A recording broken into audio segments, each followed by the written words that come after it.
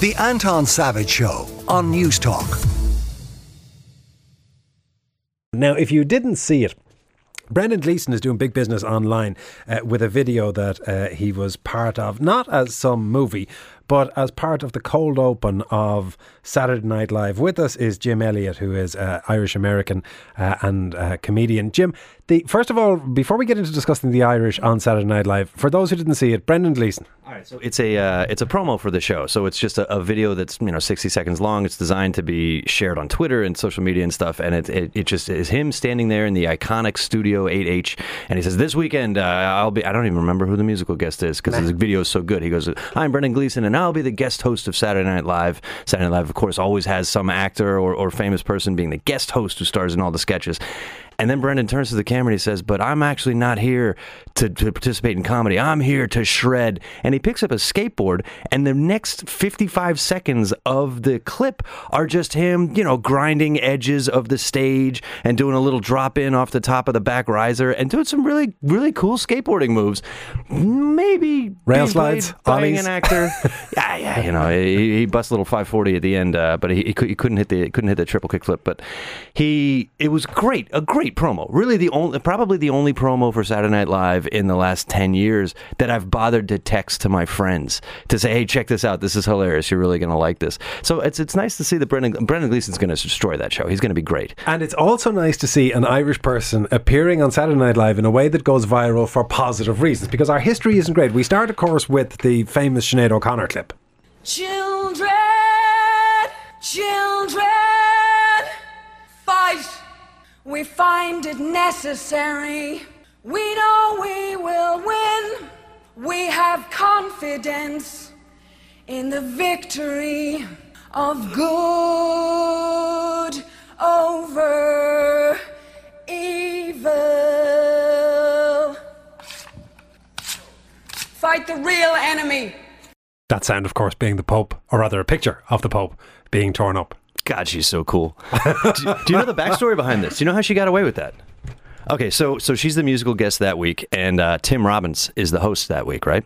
And Tim Robbins has been causing consternation all week long because he tried to write a big political sketch that was an anti-General Electric sketch, anti-GE, because he was pissed off at them for being a polluter. And in climate change nowadays, it's a very, very relevant message. But at the time, GE was a major, major sponsor for both Saturday Night Live and NBC. So Lorne Michaels, the producer of the show, creator of the show, cut it. He's like, "Look, this is angrier than it is funny, and it's just not worth it." Tim Robbins was with Susan Sarandon, and she's a stirrer of her own type. She'll kick it up a notch. She appeared at the end credits in an anti-GE shirt. That was enough, but it got completely overshadowed. So everybody was waiting for Tim to do something crazy on the show. Meanwhile, Sinead O'Brien, she sang her first song. O'Connor. Oh, Jesus. Sinead O'Connor sings her first song. It's a Loretta Lynn song, and that's fine. But during dress rehearsal, so 4 hours before the show, she says, "Whatever it is I'm supposed to sing for my second song, I'm not going to sing it. I want to do an a cappella version of War," which we heard the last couple bars there. And she goes, "It's going to be an a cappella version, and I'm going to hold up a photograph of a starving child at the end of it. So I need a tight focus on my face and just a couple candles next to me. No cuts, no nothing." And she did have a picture of a starving child with her for the dress rehearsal, which is why she was able to do it. It was completely moving in front of the audience for the dress rehearsal. You can read about this if you're a total nerd about this stuff like I am. There's a great book called Live at New York. It's an oral history of 40 years of the show. So, but she sings the song, and then she pulls out the photograph of the Pope, and she tears that up to silence. She exits the stage to silence, and as a comic, my heart goes out to Rob Schneider and Tim Robbins, who had to do a sketch immediately following There was a sketch after that, was there? After the how do you follow that? You know what the next sketch was? It was called Sweet Jimmy, the World's Nicest Pimp. Oh, God help them. They had to do 5 minutes of a sketch after that. It was great. The great thing about Sinead O'Connor, though, was she was memorable for her own chosen reasons. She wanted to make an impact, and by God, did she? Became one of the most memorable things in the history of the show. The other major Irish contribution, and I will get your views on this briefly, has been more recent, and that is, of course, Saoirse Ronan. We We know what Aer Lingus sounds like. Yes, we can't get through a flight without someone making an Aer Lingus comment. You know about the word it sounds like. Not saying any more about it. And the word we're talking about sort of rhymes with running, and it's about female bits and what you can do to them. But we're not saying any more about it. It's low-hanging fruit, literally, and that is definitely the last we are saying about that. And the word was cunnilingus. I don't get it. Nobody did. The offensive part about that sketch was not the Irish accents, and it was not the making fun of the Irish people. As a comic, the offensive parts of that was they had a 4-minute sketch with one joke in it.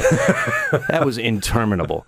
Look, Saturday Night Live doesn't hit home runs every sketch, man. Saturday Night Live mostly doesn't hit home runs. Mostly don't. There's a lot of gutter balls, foul balls. Stuff. Yeah, that's fine. It's a sketch show. You know what it is? It's aimed at high school kids.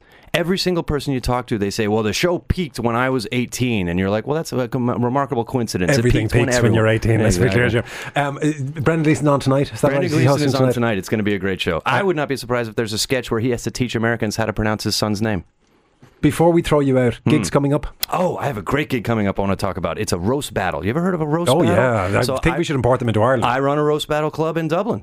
October 27th in the Wild Duck Theatre. If you Google Wild Duck Theatre, Wild Duck Comedy Club, you can see it. It's going to be about 6 different pairs of comics telling each other the best insult jokes they can at each other. We then throw it to a panel of comic judges to decide who the winner is. If you like mean comedy, it's for you. If you don't come. Roast Battle Dublin on Instagram and Facebook. You're a gentleman, Jim. Thank you very much. That is Jim Elliott and Roast Battle on Instagram and Facebook if you want to hunt down some of the best insult comedy available. The Anton Savage Show, Saturday morning at 9 on News Talk.